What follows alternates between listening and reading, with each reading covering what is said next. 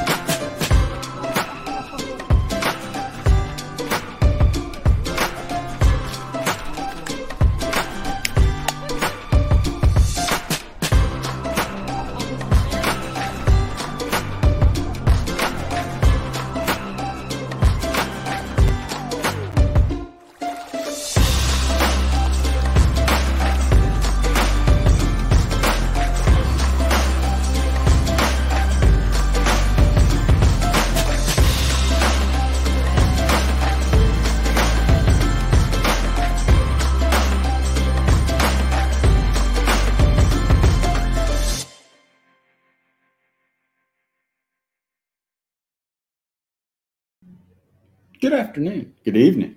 There you go. He got it. That now. He's got it. Oh, gosh. Happy Memorial Day to all our people out there in the outdoors that we haven't chatted with for about 2 weeks. We have, obviously, in the Orion Coolers podcast studio, if you want to call it that. It's welcome to my office where Zach is residing tonight. He's home for a little bit. And so we got out yesterday, did a little fishing. Zach got to go to see some old stomping grounds. Yeah, it's been a while since we've been in there. The first kayak tournament we ever ran? Yeah, first kayak tournament we ever hosted and fished. Mm-hmm. And you got soaked during. Yeah, it rained. It rained so hard. I remember Jason Young was across the lake, and it literally rained so hard. He was over by that rock wall cutout where the dam's at, and we couldn't see him over there. It was raining so hard. Yeah, I was holed up under a tree. There was no lightning, so I was just taking cover. I just remember even the best rain gear was no match for that day. We ended up at Denny's, I do believe, after that one was over, and that's where we did all the tallying of the lengths of the fish. Yep, right there at the Denny's Bar and Grill, over burgers and not pancakes of all things at the Denny's. Yeah, we got back out there. You caught a couple fish. You caught more than a couple. You had a limit. You was over the limit. Yeah, and that's all you can ask for when you ain't seen a lake in however many years it's been, and you don't kayak fish every day. But you got out there. You got some banger photos. Some definite banger photos. You guys will be seeing them. Some of them will be on the Orion Coolers Facebook, Instagram, all the socials, as well as Jackson Kayak. Orion podcast is also powered by Jackson Kayak. Zach is going nuts over there because he can double hear everything in his headphones because I'm sitting here and he can hear me talking. Yeah, so it's a little strange. I can hear myself talk and through my headphones, so it's a bit of a he has to hear himself twice. Inception sort of thing going on. No, it was we got some good photos yesterday, but it definitely added a bit of a pucker factor having the cameras out there on the boat. Yeah, and that was the first. When you're taking expensive cameras out on the water like that, and you're just in a space that's literally just 37 inches wide and getting out there, and you've got it in a dry bag and you've got it on your wrist strap, and you think, oh, I got it on my wrist strap, so it's secure. And then you think to yourself, if I fall in, how am I going to throw it back in the boat if I hit that stump and I go? But chances of falling in and then boats are pretty slim to none. It's just more of it just throws off your equilibrium a little bit while you're staring down the barrel of the camera and not really paying attention while you're swirling in the winds. Especially if you get in the viewfinder and get into that tunnel vision, that zone, and not paying attention to where you're at, and the wind slams you into some stick up or something.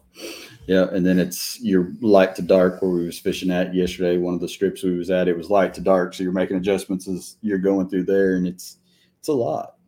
Yeah, But you got some quality shots that we're gonna be throwing them at you on this. We did it for the gram. We didn't. Yeah. We definitely didn't catch no big ones yesterday, but we did it for the gram. We caught a couple that thought they were big ones, but they weren't. No, they were just in really deep water. Then I managed to catch one on with the drone flying over my head while I was literally flying the drone and fishing at the same time with the Carolina rig over about 17 feet of water, and I got nervous after I caught that fish. I was like, I gotta land this drone now because if the battery goes down and this thing hits the water, I'm done. Because I launched it via the water, so it had no home spot. Its home spot had moved. Its home spot was probably right here. But that was a nice happy accident. It'd be cool to see that footage once it's color graded and everything. Yeah, it's actually color graded. It's in here. I've been trying my hardest not to post it today. I wanted to give it a day and let it marinate. That was before I looked at the pictures that you sent me yesterday. That was the first thing I did. Before I even pulled the footage from the cooler video that we worked on, I was pulling my drone footage. I had to see it. I understand. That's kind of the equivalent to killing a big buck or on something, trying to hang on to the grip and grin and not post it yet. Well, I'm gonna let you to introduce tonight's guest. I feel it only appropriate for you to do the intro for tonight's guest. That way you can hear it twice in your headphones. Yeah, I'm gonna have to probably do this. No, tonight's guest he's a family man. He's a firefighter, a bow hunter, a good buddy of mine, and a video producer. Shoots a lot of photography and videography in the outdoor space. Resides in Colorado and travels all over the world with his camera to film and photograph hunts and adventures, not only for himself but other folks in the industry as well. And hopefully tonight we'll get a little insight to some of the ins and outs and how they came about and what adventures he's got planned for this year. So with no further ado, Mr. Lane Walter. Come out, guys. Hey, man. What's up, buddy? Hey, so I got a little bit of a peanut gallery going on. My kids wanted to, they were like, what's a podcast? Well, it's kind of like talk radio, but for young people. So they're in here. I'm sure they're going to get bored in about 5 minutes, but that dad life. You get to it. I was like, hey, we got to hurry up and get home. I got a podcast. They're 3, so I'm sure they'll get bored pretty quick. But well, it can't be any worse, Lane, than what's going on here. I've got Zach. I've got a Bernedoodle running around upstairs, and I got a kid outside mowing my yard, so it's loud here as well. Nice. My wife has a Bernedoodle as well. I do stress my wife. You guys got the mini or the full size? Oh no, it's full size. It's huge. Okay, we got the mini, and I'm kind of glad we got the mini. That's a lot of energy. Oh, mine call her the big dumb dog. Yeah, they are. When they go, they're 110. Oh, I got a draw car. So this Bernedoodle has nothing on that draw car. She has a ridiculous amount of energy. Oh man, I got her as a pup from Bill from Iron Will, actually. And about a year later, he goes, "Oh yeah, I didn't tell you that they're high power." I was like, "Oh no, they're beyond high power. They're wild." By the way. So you got it now. Yep. Oh, is it spring out there yet, or you guys still got snow on the ground? I had snow on the ground last week, but now it's all rain. It's raining right now. Yeah. Oh wow. Yeah, I saw you guys got my sister-in-law in the Springs. They had like a foot. They got a ridiculous amount down there. I only got a couple inches up here. Yeah. It's gone the next day, so typical Colorado. It's needed out there. I know you guys need the moisture. Yeah, I'll take it. For sure. So let's jump into this. Thank you, number one, Lane, for sitting down with us. We greatly appreciate it. So tonight's obviously it's one of your nights off, as we mentioned earlier. You're firefighters, so schedule and timing. Kind of kind of give us a little bit about that as far as, call outs, shifts. I mean, how's the interruptions and all that go when you're at the firehouse? Let's start there. We run a 24 on, 48 off with a true Kelly day. So like every 6 shifts, I get a set of 5 days off. But other than that, it's just 1 day on, 2 days off, 24 hours. And anytime within that 24 hours, if something comes in from my district, we're going. So I rove a bunch of different districts or a bunch of different firehouses within my district just because I got promoted a couple years ago and I don't have the seniority for a house yet. So one of my engines that I drove to is one of our busiest. So when we're there, there's really not much sleep, not much downtime, just we train and then run calls. So it's a good time. Yeah. You guys definitely, I mean, I've heard you mention before, your call volume on a shift can be pretty high at times. Oh yeah, I ran over 20 and 24. In fact, that one engine, that's about typical. It's about 20 and 24 in that 24-hour period. And then there's sometimes you go and you only have five runs in 24 hours. So just all depends on where you're at, what's going on in the city. Yep. Yeah, that's a busy 24 hours. Yeah. Oh yeah. Now how did you get started with the fire department? How did you decide that was something you wanted to do? That's when my older brother was a volunteer firefighter out where we grew up. And one day, him and some guys from the firehouse were going out paintballing, and they asked me if I wanted to go. And we were out paintballing, just having a good time. And one of the guys was like, "Hey, you should come to the training tonight and just see what's going on." And I went to that first training, and I was hooked. They had a career guy there that was teaching stuff from one of the bigger cities around there. And he was just like, I was 17 years old, didn't know what was going on with life. And he looked at me and goes, "Dude, you could do this. You're good at it." And that's all it took, dude. I was there. It was always in the back of my mind just because when I was a kid, my house burned down. Mm-hmm. And so that was always there. And I think it planted enough of a seed because my older brother's a San Diego fireman. My twin brother was a firefighter with us out in where we volunteered. And now I'm a career guy. So kind of all stuff. Very nice. Now, you were arson unit for a while. Right? Yeah, when I got hired on with my current department after a couple of years, I went to the arson unit, went to the police academy, did that. That was fun. But every time I was at a call, the schedule for there when I was there was really bad. We were rotating from days to nights. And then, so that was like really hard on my family, especially with my kids being really young. And then every time I was at a fire, I just wished I was there 30 minutes earlier, putting it out instead of doing the investigation. So I went back to the street after a couple of years. Yeah. Yeah, I remember. That was fun. Yeah, there's some good times in there, though. I had a lot of fun in there. Oh, man. Well, one thing we like to do with everybody along the way is kind of learn how it all got started as far as their passion in the outdoors and, hunting or fishing or kayaking or whatever it might be. And I know for you, a lot like me, bow hunting kind of came a little bit later in life. Were you hunting with rifle or firearms before that, or was it always just, bow hunting from the start? Or I tried to. So one of my earliest memories growing up, I was born outside of Cody, Wyoming, up north, and my dad always had spots we'd go, and every year my dad would go out and kill a deer. And so some of my earliest memories are going out with my dad as a whole family. I mean, my twin brother, me, my older sister, my older brother, my mom, all of us would go out with my dad for deer hunting at just close to the house, and he would almost always shoot a deer, and we'd bring him back in. And then we moved to Colorado when I was like 6 or 7, 8-ish, whatever, and my dad didn't have anywhere to hunt, and he basically stopped hunting. And I always wanted to go hunting, and my brother and I were always outside with a BB gun or a 22 and just trying to do something and trying to find a way to go out and hunt. We'd go across to the neighbor's place and try to shoot geese, and we always sky blasted them, didn't know what we were doing. Walked around with a rifle when we were 14 looking for elk. My brother ended up shooting one. I'd never shot an elk, so we tried, and then we were 16. My dad took us up to the mountains and dropped us off with the camper for a week straight for elk season. Said, "Hey, I got to go to work. You guys figure it out." So we were just out there hiking around, 2 16-year-old kids with like guns, just hiking around, trying to figure it out, just going for a hike with their guns, basically wasting a lot. Right there.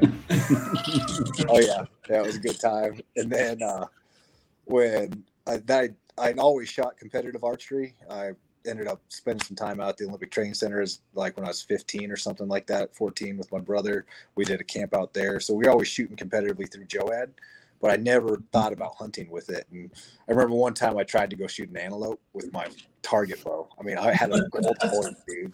And this thing was shiny gold, and I was trying to stalk antelope, and it did not work out at all.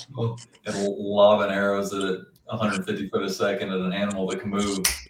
Oh yeah, it didn't work at all. But I tried really hard, and then I had another buddy. He had some land, so we were going out to his place trying. I had some guys from the fire department that we'd go out, and it was just a disaster from the get-go until I started hanging out with my now wife.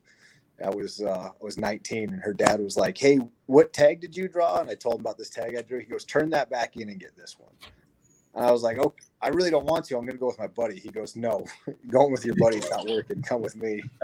And that first morning we went out, dude, I was 70 yards from Boone and Crockett deer, Pope and Young sized deer. I mean, they might not have been Boone and Crockett, but they were definitely Pope and Young sized deer. Right. And I was like, I've never been this close to them. and Oh, that's what they look like up close. Like, holy cow! Look, I don't even need binoculars. They're right there. I can see them. And This is how you're supposed to do this. Yeah. My wife, girlfriend, she's next to me. She goes, yeah, this is how it's supposed to happen. And then, so we didn't get a shot that go around, but I was hooked, dude. Like, getting that close to an animal, I was like, okay, this is the kind of hunting I'm going to do. A couple days later, we went back out, and I stopped within 20 yards, and I still had a movable sight, right, on my bow. And I draw back at 20 yards, and this thing sees me, and it kicks out to 40 yards, and I'm at full draw. My father-in-law just reaches over, doesn't even range, just reaches over, changed my sight for me, and said, "Put it right on him and shoot." And so I shot. I got the first mule deer. Let's simplify this. You just shoot it. Yeah, he sighted it in for me, and I just shot. And I got that buck. And then a day later, we were on a plane going to Alaska to Prince of Wales Island for a black bear hunt. My wife ended up shooting a bear. Wow. So that first season was awesome. We came home from that. I missed an elk. I experienced buck fever for the first time. And this dude that, like, growing up, man, I was awesome with a bow. Like, I wasn't like great, but I was good enough to where a 40-yard shot at an elk should have been a chip shot. And I sailed 3 arrows right over that sucker, dude. I was so just jacked being that close to this elk. And that's for folks who don't know, that's a 3 foot tall target. Oh, huge, dude. Like, I missed him at, I think it was like 25 yards and then twice at 40, just straight over him. I was so nervous, dude. It was awesome. So that first season got me. And after that, I was head over heels. Like, they created a monster, basically. I got a buddy from the fire department. I got a buddy back then. I was working the oil field, and this guy Chris that I still hunt with to this day. Like, he gave me Cameron Haynes' book, and I read Cameron Haynes' book, and then I subscribed to Eastman's Hunting Journals. I tell people all the time that I was one of Cameron Haynes' first 800 friends on Facebook. Like, so, I just found it right at that right time. When I read that book, I was like, this is what I want to do. So the next year, we were in the backcountry, backpacking into this wilderness area, having no idea what we were doing, just having a blast, dude. That's awesome. That's quite the accolade.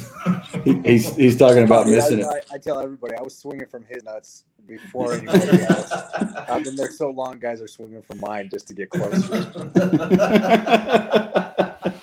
He's talking about missing at 40 yards. I know Reed's out there listening, going 30 yards. Yeah. Thinking about it. I had a doe come in one time. It was the first one I was ever going to get on camera, on film, and it was 30 yards away, and I shot right in the freaking dirt. Totally missed. And my buddy he doesn't let it go. I mean, every time something like that comes up, he'll text me, he'll say 30 yards. Nice. I've not lived it down yet. It's probably been 6 years or better now. At least. Yeah. Yeah. Now, when you were at the OTC, were you there around the same time Edmund was? Say that again. When you were at the Olympic Training Center? I just went there for a camp. I wasn't good enough to be stationed there, like the way he was. Yeah. You have to be in the top 20, I believe, and I never was quite good enough to be in that tier. I never went to enough of the tournaments to actually qualify to be out there. I went there for a camp. You had to qualify for something for the camp, and so I was only there for 2 weeks. It was a blast. I mean, it was a complete game changer as far as like my archery, because, dude, it was awesome. That's back when like Halo first came out, and so we'd have LAN parties with the bobsledders, And so we were running Ethernet cables from one dorm room to the next dorm room, and we had like 10 guys in each dorm room. And the top two, like we just swap out, like the worst two guys would get kicked out. The top two guys would stay playing, and we just played Halo all night long, and then slept for a couple hours and woke up and shot all day. It was awesome. That describes my freshman year of college. It makes me feel old, is what it does. Dude, it was a blast. Yeah, we used to run those Ethernet cables up and down the dorm room always. Oh, dude, yeah, it was a really good time. Now talking about getting into hunting and what got you started there, when you look back at it and you look at the challenges you faced being a greenhorn in hunting and getting used to it, what advice would you give to somebody now if they come up to you and said, "Man, your photography has inspired me, and I need to get out there"? Dude, two big things that like really, one, my father-in-law, like having a great mentor. If you can find somebody that can be a good mentor like that, it like excels the learning curve. Like you just go straight up instead of having a really hard learning curve. It helps so much more to have somebody that can just help you not make the mistakes. And then to this day, I still tell people that book from Cameron Haynes, Backcountry Bowhunting, The Guide to the Wild Side, every time someone hits me up, that is still to me better than most YouTube stuff, better than anything. And it's old information now, but it's all relevant, if that makes sense. Right. Maybe the equipment he's talking about is old and antiquated and there's better stuff out there, but as far as the tips, the techniques, the getting out there and doing it, that's all there. That book is still super relevant in my mind. And those are two things I tell people all the time. And I have probably read that book 10 times. I would read it in the off season. I would read it like the month before season. And I packed it in with me a couple times just to read it back there. That book's awesome. So those are two probably really big things. You can learn a lot from that one book. Yeah, that's one I still haven't got yet, but I need to order just to put it in my collection. Yeah, mine is torn to all get out. I should probably get a new one. If you packed it in, I'm sure it's looking just messed up. Well, he probably isn't listening to the podcast, so he may not send you one based on this, but you know. Yeah, I forgot who I am. So. Yeah, we're not there yet, but we're working on it. Welcome to episode 9. Sweet. You got to start somewhere. Our moms listen. Hi. Oh, man. Well, Becca obviously is involved in hunts as well. Yeah, but she's not listening to this, I'll tell you right now. Yeah, she doesn't care. She's got more important things to do. She's cooking dinners. How many hunts and adventures have you guys been on together? And how many did you get playing this year? Because I know she's killed some awesome animals too. So. She was that first year. She was on every single hunt with me, which was awesome. And for the most part, she came with me a lot until I just went really crazy and was doing solo stuff. And like she had to work and pay bills and stuff. And I just kept going. I couldn't tell you how many trips we've been on. We've been to Alaska together a few times. Out of state stuff. I don't know how much out of state stuff we've done other than Texas. But a lot of Colorado elk, and mule deer, and a lot of hunting from the house. And but I couldn't tell you how many times we've been out in the field together. Yeah, she's got some dandy animals under her belt. I know that. Oh yeah, if you see my house, there's like some really cool animals on the wall, and half of it is hers. It's cool. That's awesome. She's got a mountain goat I'm envious of. Yeah, that mountain goat's cool. Very cool. Now, in taking these hunts, obviously it takes a lot of financial planning. That's one of the big things. What drove you to start Lane Walters Productions, or the cameras come first? No, that's a money pit. We understand. You know how cameras go. Yes, I do. You know how cameras go. That was. I always wanted to take a camera, and even like when I was bow hunting, like before anything, I always took a handy cam with just for kicks and giggles. Like I remember my dad ended up winning some cheap auction for a Texas doll sheep hunt. I mean, back in 2007 or 8 or something. And I took a handy cam on that just because it was cool. I think part of what inspired me as a kid, my older cousins hunted, and they're all North Dakota. And I remember watching one of his hunts and him shooting this deer once, thinking that is really cool that I'm watching you hunt right now. and then coming back. So I always just took it with because I thought it was cool. I could show people. No, dude, the only people that have seen that kill shot of my dad and my brother shooting those rams are probably me, him, and like 3 other people. But it was cool. We just had it. Like I didn't know what to do with it afterwards. And then I shot with Trevin in the 3D league down here that we still shoot, and he was always trying to get me to come film for him, but I was so busy in the oil field I couldn't do it. After I got into the fire department, I had a little bit more time. Then he posted something that he needed somebody for editing, and I said, "Hey, I'll do it." I had filmed my father-in-law's goat hunt, and I sent him over what I had, and it was hands down horrible. He was nice enough not to tell me that, but he was like, "Hey, we'll teach you." And yeah, he put a camera in my hand that night, went to a couple different film schools, and then just really fell in love with the camera and trying to capture pretty foo-foo stuff. Yeah, Trev's an awesome guy. He's a wealth of knowledge and always willing to teach. And he has got a lot of people into filming. And I mean a lot. For those who don't know him, I kind of describe him as a squirrel on caffeine. I'll go Coke. I'll go. Yeah. Yeah. He's a high energy dude. And it's funny you talking about the Handycam. I mean, we filmed our first YouTube video ever with the Sony Handycam. I mean, and we was fired up about it. I don't know when YouTube came out, but this was definitely pre-YouTube that I was. Ours were on the line. Yeah, they were on the line. Looking back at it, in the jumbo. Yep. In the tree stand. Mine finally died in the water. I still have one of my handy cams around here somewhere. I don't know where, but they're still popular. They're more expensive now by far than what they used to be. I get like $100 for my first one. Yeah, we bought them at Walmart. We was fired up. We bought them at Walmart. Mine was Best Buy. I figured I caught a cooler one there. Turns out I didn't. And they filmed in HD. I was like, this is awesome. Yeah, 1080. HD. I'm swimming after this one if I drop it in the water. It won't do you any good. No, it'll be down there faster than I can get to the bottom. I got insurance on all of mine now, so you need to. Yeah. You got quite the collection going on. They're all sitting in the corner of my office. Well, speaking of starting to film with Trev and getting into filming for some of these guys, I know it's provided you with a lot of different opportunities to go and travel and visit new places and see some animals that a lot of us may never get a chance to, including, get to go on some pretty much bucket list hunts, for yourself as well as others.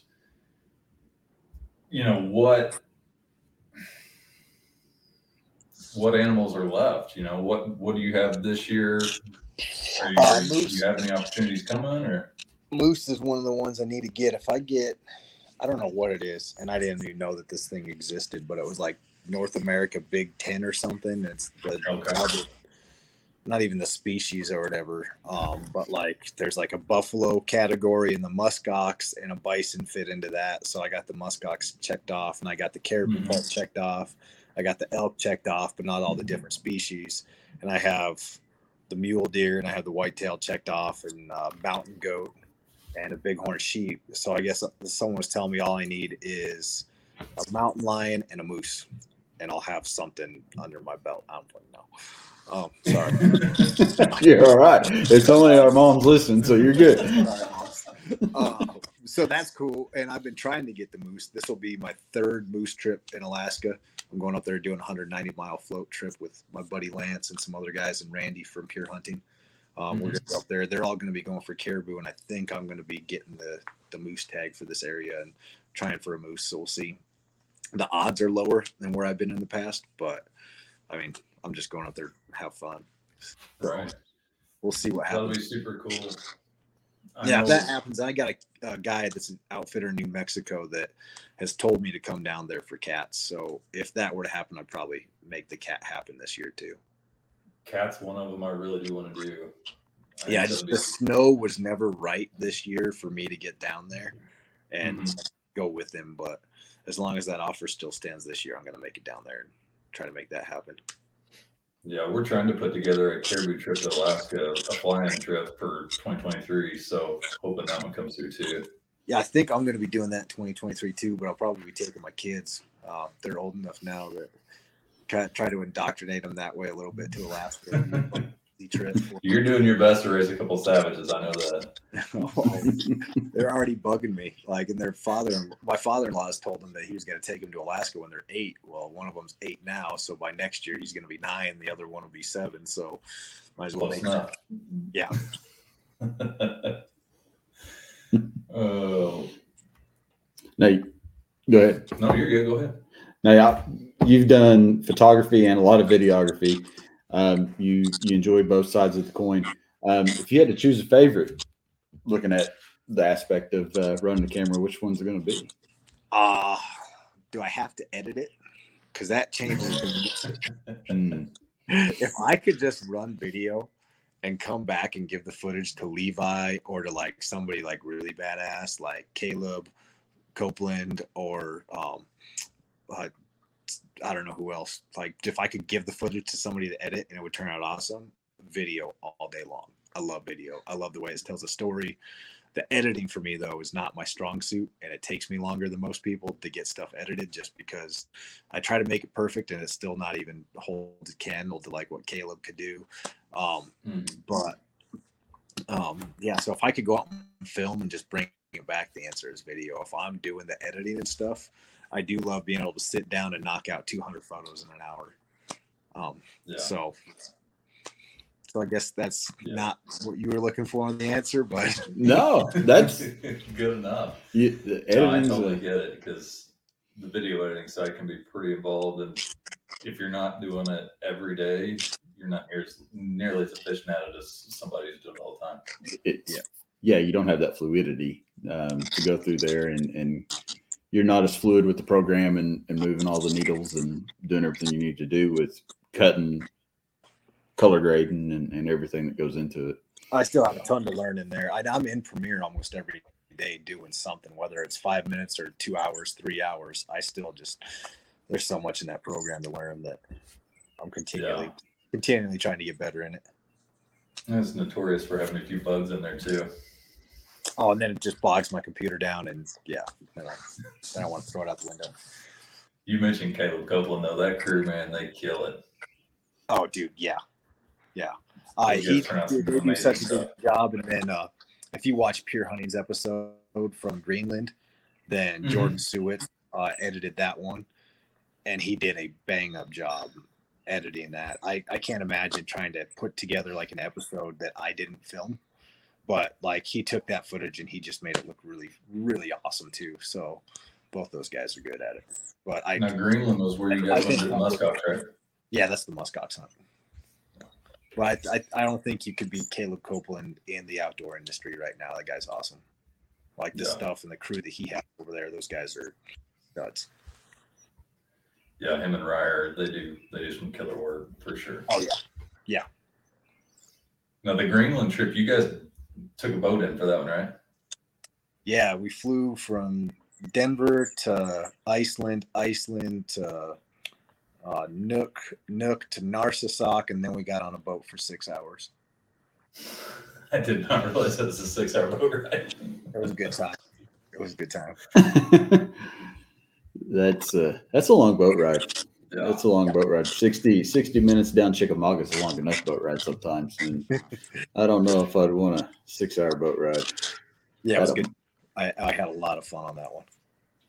It looked like a good time. Oh, I'd go back in a heartbeat. So when you look back, you filmed for a lot of people in the outdoors.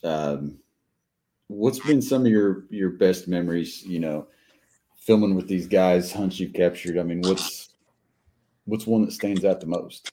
It's probably Greenland. Greenland. That's the one I'll probably bring up and talk about the most. It was really cool. I did a Dall sheep hunt in Alaska. That was pretty awesome. And then one that just really sticks out is filming Brian Barney's first hunt from Eastman Hunt Journals. Mm-hmm. His first hunt that they had filmed, I was his cameraman, and that was fun too. That was good. I'd love to get back on the mountain with Brian. Yeah, I hear a lot of good things about him. I've never met him, but hands down one of the nicest dudes you'll meet, like ever. So that's awesome. Were you with Willie when he shot that giant New Mexico bull? No, I wasn't. I have this thing. I try not to film other guys in September. Mhm. That's me time. That's my hunting time. Yep. So I really try to avoid filming anybody in September. I've only broke that rule a couple times, and one of them was Brian Barney. The other one was going with Omar on a mule deer hunt. So Yeah, Crispy, I'm sure. I don't do a lot. I don't do a lot of September filming. So Yeah, I get that. It'd be like filming November Rut. yeah, you can do that all you want. I'll try to find a mule deer hunt to go film in November. Were you with Lee and Tiffany last year during November, right? No, I filmed for the Crush through Caleb, but it was an Alberta mule deer hunt. Oh, okay. It was actually a guy that does a lot of stuff with their show. Lee wasn't able to make it up. His dad had passed away. And so it ended up just being these two guys that were up there that were just, dude, Tom was so much fun. So these guys were a blast. So it was fun. That's cool. Alberta mule deer would be pretty neat. That was cool. The cool part was, since it wasn't like he's just like a guest on the show and stuff, my flight got delayed, moved around, and he didn't care about it being filmed at all. So he's like, hey, figure it out. If you make it up here, cool. If not, I don't care. And so then when we were hunting, it was kind of the same thing. He goes, you better get that camera on this buck and like film it. He goes, but I'm not waiting for you. It's on you if you miss it. Now we've had several fishermen on this podcast here and there. We always ask them what's their best story from being on the road, but we're going to ask you what is your best story from deer camp? I mean, you've been to a lot of deer camp, just hunting camps. You've been to a lot of hunting camps. What's a story that just off the wall, just can't believe it happened? Man, I don't know. There's been some fun ones, but yeah, like putting me on the spot, there's really nothing that like really sticks out. That makes sense. No rap videos, no nothing. No rap videos. No. We've had some wild stories coming. Yeah, we've had two stories where there's been rap videos made at gas stations. No, I haven't done that. Oh shoot, what did we do? So Jordan, I'm not gonna say his last name. We were filming a hunt. We were filming Trevin's ibex hunt. And we were eating 2 to 3 of these gas station red chili, New Mexico chili burritos. Oh Lord! And we were stopping at this gas station every day. With Jordan one day, he's just like, "Dude, my guts are jacked up." And he goes in and he clogged the toilet. And like, there's a line to get into the. I know we lost his audio. Mm-hmm. Can I borrow a plunger? So he got a plunger and fixed the toilet so the gal at the gas station wouldn't have to fix it for him. That's honorable. That's honorable. Respect that. Yeah, you gotta respect that. Yeah, that was fun. That whole hunt was fun. I mean, I've never seen so many rattlesnakes in January. So I can imagine. Ibex would be wild. Yeah, it was a fun one. That was really fun. Those animals will climb a straight up and down cliff face. Oh yeah. Yep. Like Spider-Man with horns. Literally. We talked here a while back. Excuse me. You recently had a pretty cool achievement. You got your own space with Carbon TV now. Yeah. It's funny. Dave, my buddy, was knew Jules, and Jules kind of knew who I was just from hanging out with Dave and stuff. And that when they decided to start putting some short films and stuff on, I was one of the first ones that they talked to, and starting to put some of my short films on there. I'm going to have another one come out Friday before Thanksgiving, which is the one that I had in. Sorry. No, you're fine. You're good. We can still hear you. I thought I had a buddy text me. He got a moose tag. Colorado's moose results came out today, and he sent me a picture I got And he my sent me point. a picture saying that he's unsuccessful. I'm like, well, thanks, dude. Like, I don't need that. I just need to know what. I thought you drew a moose tag. I got all excited. Oh, you want me to send you a picture of mine? Yeah, I could send you my unsuccessful picture too, just like everybody else's. Right. It's gonna be the one that won second place in Hoyt's Lifeblood Film Festival this year. Mm-hmm. I'm gonna put that out on there, and we're gonna push it right before the Father's Day, so that's got a really good Father's Day. Like it's probably one of the best times to be putting that one out. So, Yeah, and for then sure. I just got a bunch of other stuff that I'm uploading on there. I've been so bad about putting stuff on YouTube, and like I try to hold stuff back for film festivals, and so I got stuff that's like 3 years old that I haven't posted anywhere. And Carbon is going to be a really good outlet for me. It's a lot more friendly towards hunting than what YouTube is, and the stuff that they put around it. And Autumn and Jules over there have just been awesome. I'm really excited about that partnership. That's cool. So it's like having your own channel. It's just hosted by Carbon TV, and then you can put out your own personal content. So. Yep. Yeah, exactly. And like a lot of it's, we're kind of doing a new test run with my stuff as far as the short films instead of just doing like a series thing, because everything else on there is like an episode series type thing. Right. So I'm kind of the guinea pig testing it out. So hopefully it turns out good. Yeah. So, and I've already got Well, try to start putting some stuff on there, get a channel that's more of an episode series thing. And then Derek Wolf that plays for the Ravens, we're working on getting his channel set up so we can start putting a lot of his hunting and outdoor stuff up on there too. That's cool. Yeah. Yeah, it's definitely a more friendly space for anything firearms and hunting related than what YouTube has become lately. 100%. Yeah, and that's you hear a lot of guys that talk about their channels getting dinged and different things like that. It kills their views, and that's a perfect way to for a lot of the outdoorsmen to move towards those kind of platforms to help. Yeah, and I really think it'd be good if like people support that kind of platform more so than the YouTube and stuff. I mean, it's kind of hard. YouTube tries to pigeonhole us into like a corner and not put certain stuff out there, but at the same time, that's what everybody's putting stuff out on, and that's where people are still consuming a lot of their hunting content. Whereas if we start using the more hunter friendly platforms, then these other platforms will start seeing that too, and hopefully change their ways a little bit, or either that, if they're not going to support it, just stop using them altogether and go to something like a Carbon. Yeah, I mean, once they start losing some market share, either they'll change their their algorithms, or they'll just reduce some of the demographic and some of the viewership. Yeah. And there's been a few apps that have popped up. What is it? Be Wild was one of them. I mean, there's a few different outdoors based apps, for outdoorsmen out to get on and look at different things. And it seems like they take off pretty good, but then it's just kind of like they just plateau maybe just a little bit. And, kind of fizzle out. Yeah, I don't know if the marketing dollars aren't there, if they just don't get shared enough and promoted enough, or what it is. They definitely don't get the exposure, and then they kind of fizzle out. Yeah, and there's a lot of good ideas, I think, with those, the tips and tricks and different things, I think, is what Go Be Wild had on theirs. And, it was really neat how they had it set up to have different spaces instead of like groups and all the junk that's on different social media platforms. They was really geared towards learning in the outdoors, and it'd be great, see something like that really take off. Yeah. It would be. Yeah, it was kind of an idea we had a long time ago. We just didn't know how to execute. No, we didn't have the money to execute it either. That was a website we didn't know how to build. Yeah. The idea was there. Yeah, for sure. We're just about 6 years too late. It's always tomorrow. Hindsight.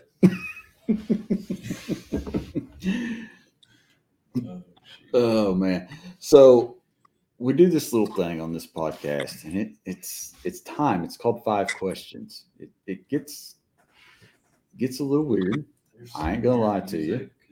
There's strange music. It's called Feeding the Ducks.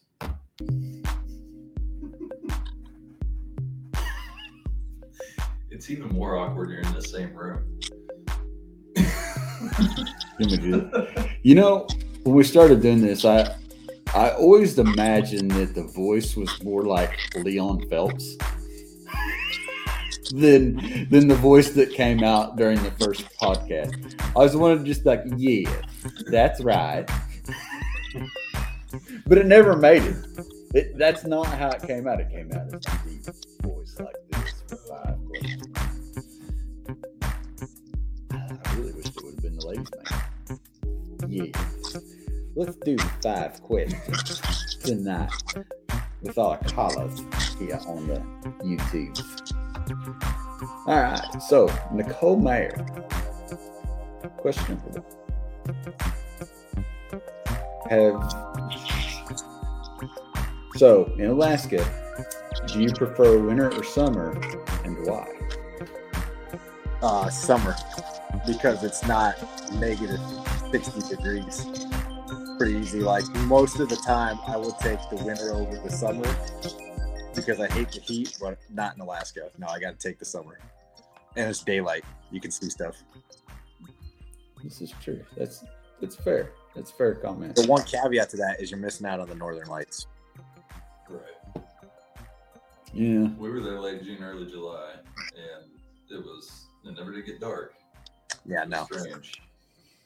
But I did miss the northern lights. That'd be a hard one. That kind of leads into this next question. That just goes back to September. It's the best time. Mm-hmm. You'll get the northern lights. The only downside is you're missing elk. So. All right. Jason Cassidy from the land of Facebook. He'd like to know, how does getting the shot with the camera compared to getting the shot with the bow or the shotgun? To me, it's the exact same feeling. I love it. I still have the pressure. I got to make sure I'm getting the shot. I make sure it's recording. So many of these hunts I've been on, I couldn't afford to do myself. And I have just as much pressure, I feel, to be making the shot with the camera and to make sure it comes out good and it's not like just a really bad shot. So I love it just as much as being the guy that's shooting. Absolutely. We had that yesterday. I would say in some instances it can be harder than definitely. Yeah, because you don't want to screw that shot up for this guy, like or gal. Like they just put a lot of time, effort into this, and if it's messed up because of the cameraman, like that would really suck. I don't ever want to be that, so I got a lot of pressure not to be ruining it for it too. On top of capturing it and being in a spot where I can capture it. Yeah. Question number 3 from the land of the YouTubes. What is the worst meal out of a pack you have ever had? That's pretty easy. What shouldn't we buy? I shouldn't say meal, but the freezer dried ice cream, the freeze dried Mountain House ice cream when it first came out was disgusting. It's still not good. Like I'm not that way. I can tell you that. And I love Heather's Choice, but I really cannot stand their breakfast. Like they're pretty rough. The meals are really good. I love the meals. The packaroons are unbelievably amazing. But there's something about those breakfasts that I eat them just because of the calorie content and everything, but I choke them down. Question number 4. Coming to you live from the Facebooks. What is the weirdest place that you've ever had to sleep out on the hunt? Really, nothing seems weird when I'm outdoors. If that makes sense. Like it's always. I have actually. Okay, so Chris Honstein and I, back to our early days of getting back in there, like we thought we were gonna be super hardcore and we were gonna just hike in all night. We got to the trailhead at like midnight, and our plan was to hike from midnight till 6 a.m. and then just hunt elk all morning and then take a nap. And we're hiking in, and around 3 o'clock, he was miserable and I was miserable. So we're like, hey, let's just lay down and take a nap really quick. But we didn't want to put our stuff out because it was all packed up. And that was the most. We were on the side of this mountain and it was steep, dude. And we were cold as shit. And I still remember where I was on that trailhead. I can tell you exactly where we took this nap. It was the most miserable experience ever of trying to sleep. And after like 45 minutes, I'm pissed off. He's pissed off.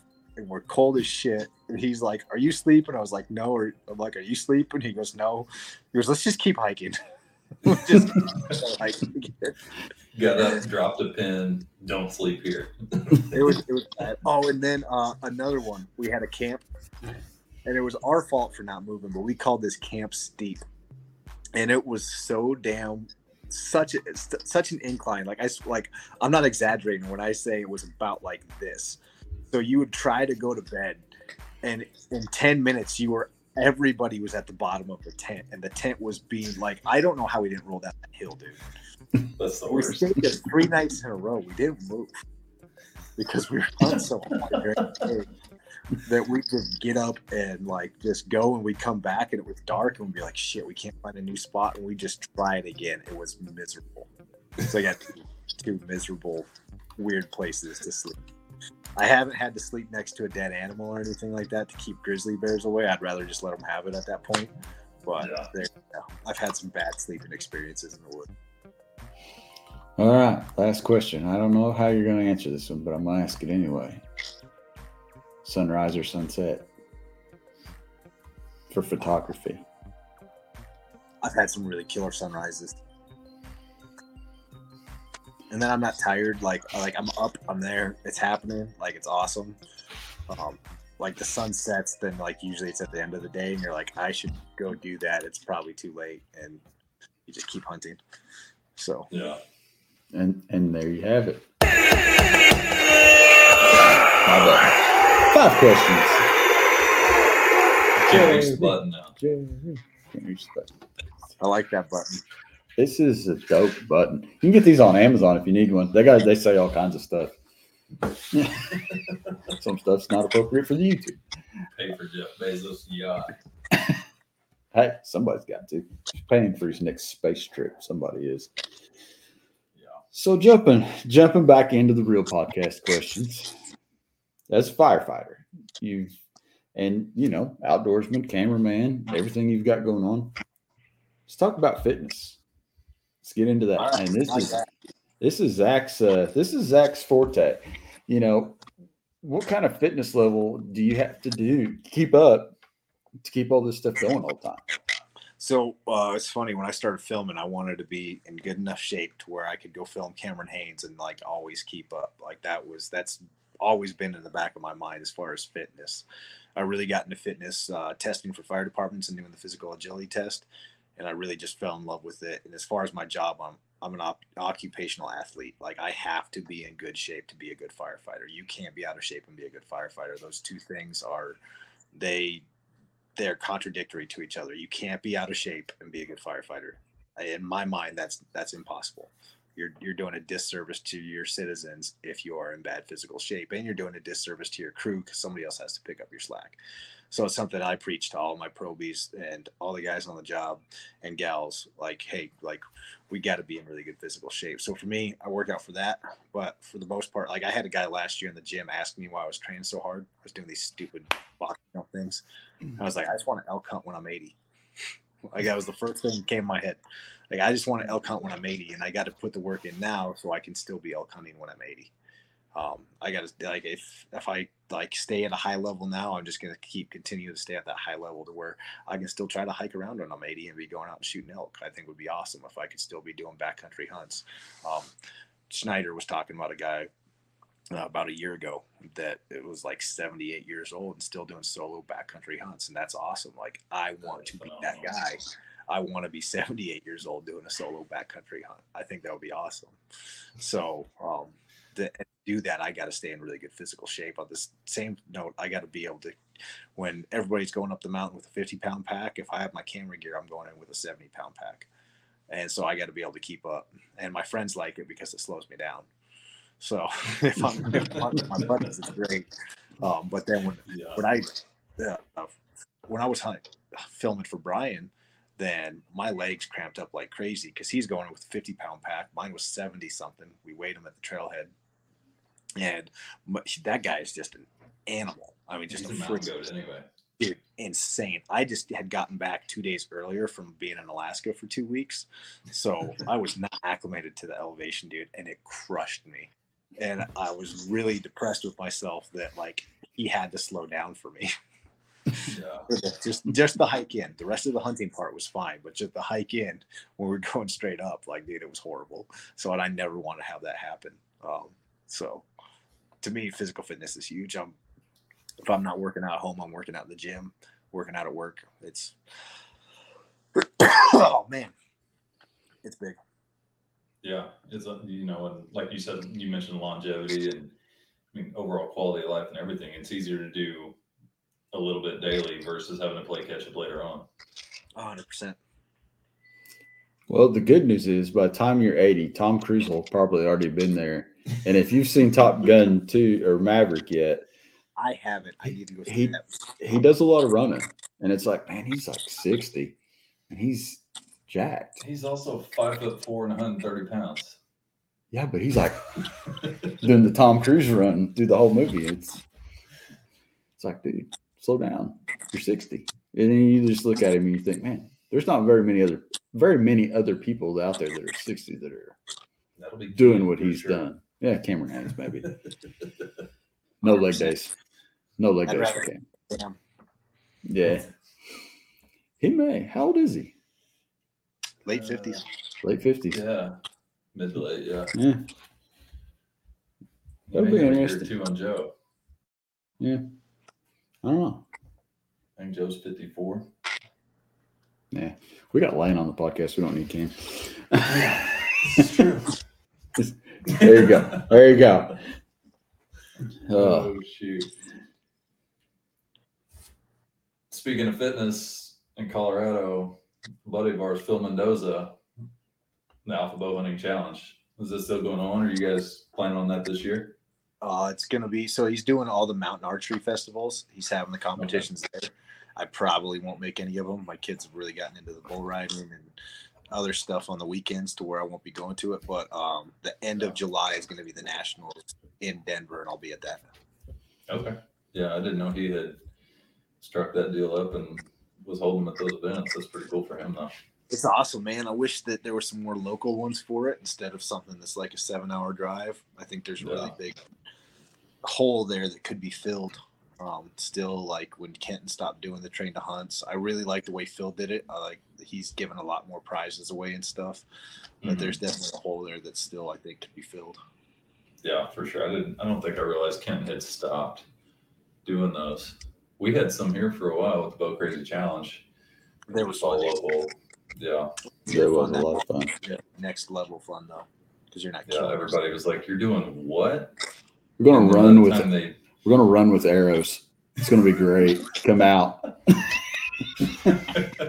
We did. They loved it when they were done. They did, and it changed a few people for sure. Now it doesn't go unnoticed. You're active in the community as a voice for hunters, especially in Colorado. You're out there. Yeah, let's talk about some of the different things that you do for conservation and kind of give us the rundown on those accolades. I think my most recent thing is just trying to get involved with Colorado Parks and Wildlife as far as their tag allocations, just the seasons, all this stuff that they're looking at doing and trying to advocate some change in that. Last year I had that bill go to the Colorado State Senate as far as hunting tag allotments, non-resident allotments and stuff.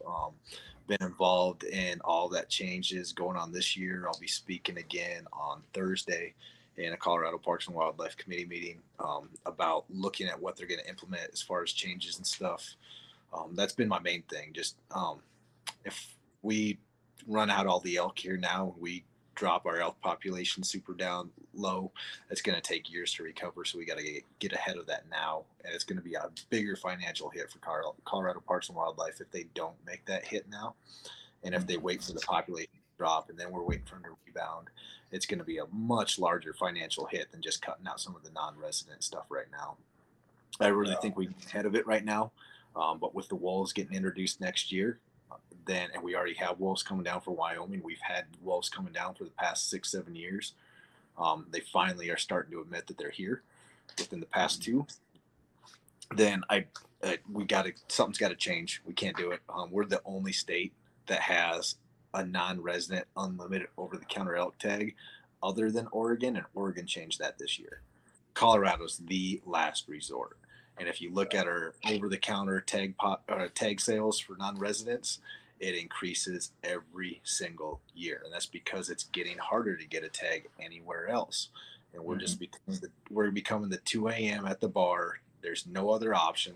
Fuck it, let's just go to Colorado, and it's destroying our elk hunting. It's so bad, it's not even funny. You got trailheads that are just overrun with people. 5-hour 10-mile hike in, and you got 20 other tents that you can count is unreal, and it's unrealistic. It's bad for our elk herds. It's bad for elk hunting, but it's worse for our herds to have that much pressure on them. They don't have anywhere else to go. Something's got to change. Something's got to change, and it's going to change. Hopefully change it, and for the better. There's some really dumb ideas out there, being blunt, and there's some really good ideas. And we'll just see what they listen to as far as that goes. I'm not saying I have all the great ideas, but I feel like I've had some really good input. Hopefully they listen to some of it, but some of the input they didn't even put it in one of their letters out as far as some of the ideas, but they put some really dumb ones in there. So I'll just speak up and speak my mind and just keep making friends on Thursday.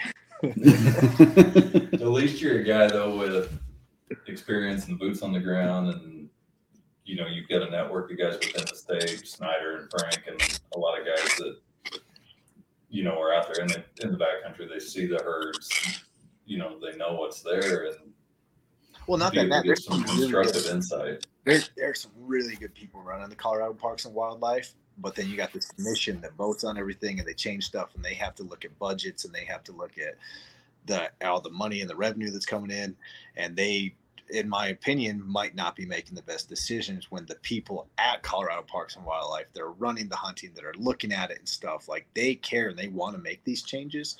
But at the same time, there's also these budgets and stuff too. And then you got to answer to the governor who's sticking his nose into places they don't belong, in my opinion, and all kinds of stuff.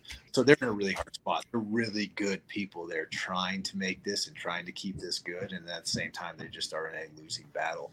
I don't know how I ended up at the table. Well, I can tell you in a long story how I ended up at the table with the president of Colorado Parks and Wildlife, Idaho's Colorado Parks and Wildlife, Montana's there? I know Wyoming's was there. And Idaho's guy looked at ours and said, "You guys are screwed when wolves come down."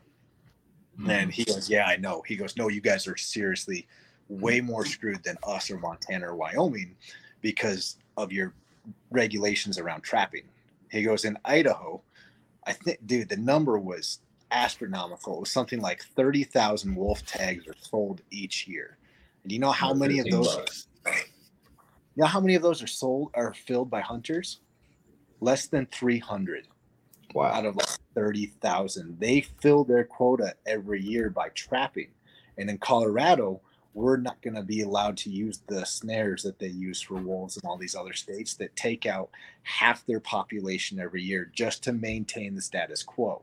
So in Colorado, we could sell 50,000 wolf tags and we're still not going to kill 500. And if you want to maintain that population at the status quo and our population is 1,000, we need to be killing at least 500. We're not going to be able to do it. So you take that into effect on top of these overpressured elk seasons, it is not good for elk herds. And I want to be doing something so that my kids are still hunting elk in Colorado instead of going to Wyoming, Montana, Utah, everywhere else. I mean, if we don't do something, Colorado is going to be the next Arizona, Utah, Nevada to get an elk tag. You're not going to be getting an elk. I've been applying for those states for the past 15 years and I haven't drawn an elk tag yet. Part of that is because I am a little bit picky, but at the same time, it's going to be going down that road if we don't do something about it. Yeah, and it sucks. Most of the guys that come hunting with me are non-residents, but I would rather have them come and do a really good hunt with me every other year than have a really crappy hunt and no elk in the next 5 years. Yeah, and I've been fortunate enough. I mean, being a non-resident, I've only not hunted Colorado 1 year since I've been going out west, and it's knowing what units and playing the application game and all that. We've hunted over the counter once, I think, in those 6 or 7, 8 years, however long they've been coming. But been extremely noticeable in the last couple of years.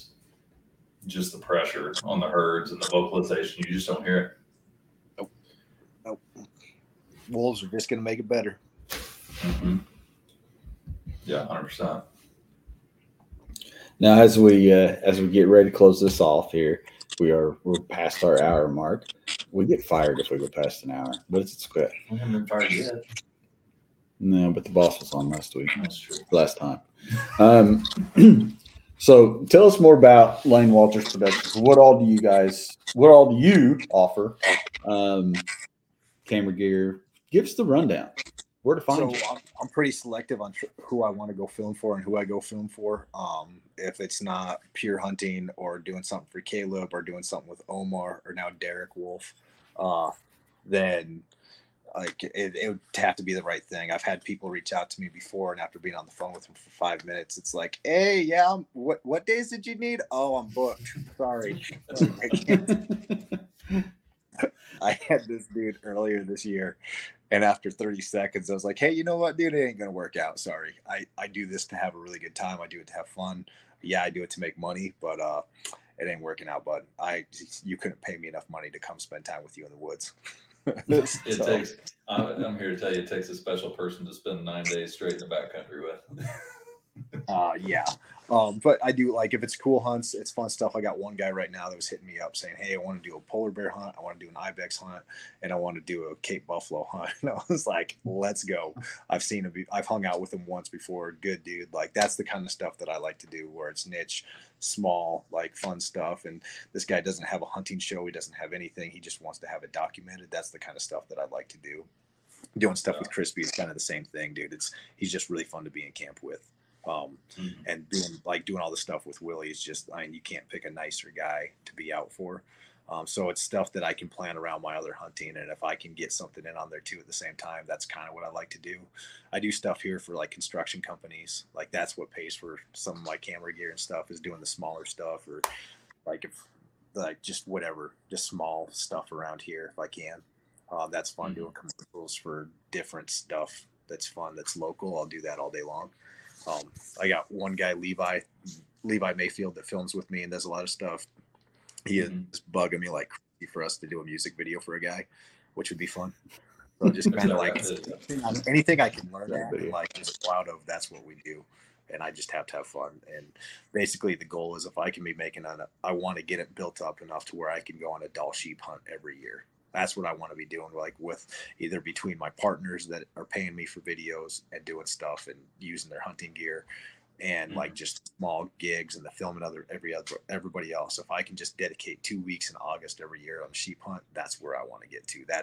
I will have made it far and beyond anywhere I want to be. I don't care if people know who I am. I don't care about any of that. But if I can be doing a Dall sheep hunt every year and it's paid for by this stuff, that's what I want to be doing. Yep, absolutely. All right. Here, swap it out to a grizzly bear hunt. All right, thank the people you need to thank, and tell the people where to find more of you. As far as people to thank, dude, I got some really good partners I work with. Kafaru, Hoyt, Victory. Omar has Crispy. If you guys don't know Crispy 11B, he is awesome. Hanging out, he has opened up a ton of doors for me, just doing stuff, and he's just one of the best dudes you will ever meet. I think I've talked about Willie Schmidt with Pure Hunting enough, and Randy Peck over there. They're just some amazing people. Caleb Copeland. I'm going to be leaving some people out, but the biggest thing is probably like my wife let me actually go out and do all this. So I understand. Absolutely. I got a really good bar set with my father-in-law. And him teaching me about as much as I know about hunting has been awesome. So. All right, Lane. Well, we appreciate you being on tonight wholeheartedly. Thanks for taking time out of your busy night for us, for our listeners. We're going to drop you down below for just a minute. Just hang out, and we'll be right back with you. And we're going to close this thing out and go from there. Thanks again, guys. Thank you. Thanks, buddy. Why are you bigger than me? What the heck? Hey! We made it. Made it to the end. Episode 9. What are we going to do for episode 10? I don't know. It's got to be something cool. I got our guest for episode 10. The 10th anniversary episode. The we made it to 10 episodes without getting fired episode. Yeah, pretty much. Yeah. Yeah. But well, thanks for watching. Hope you guys enjoyed tonight's guest, Lane Walter. You guys can check him out on the Instagrams. R2 Lane on the gram, on the Instagrams. He puts out some great photos and definitely some stuff you guys, if you guys enjoy the outdoors, it's check out his channel on Carbon TV over there. Yes, Carbon TV. Yeah, we will see you guys back again on A couple weeks. Well, it's not the 7th. Let's see what we got. I can't even remember the days. The 14th. We will see you back June 14th for the next Orion podcast. Until then, check out Orion Coolers on Instagram, on Facebook, jacksonkayak.com. Order you one of these bad boys right here. We appreciate you. Thanks for watching. Until next time. Bye-bye.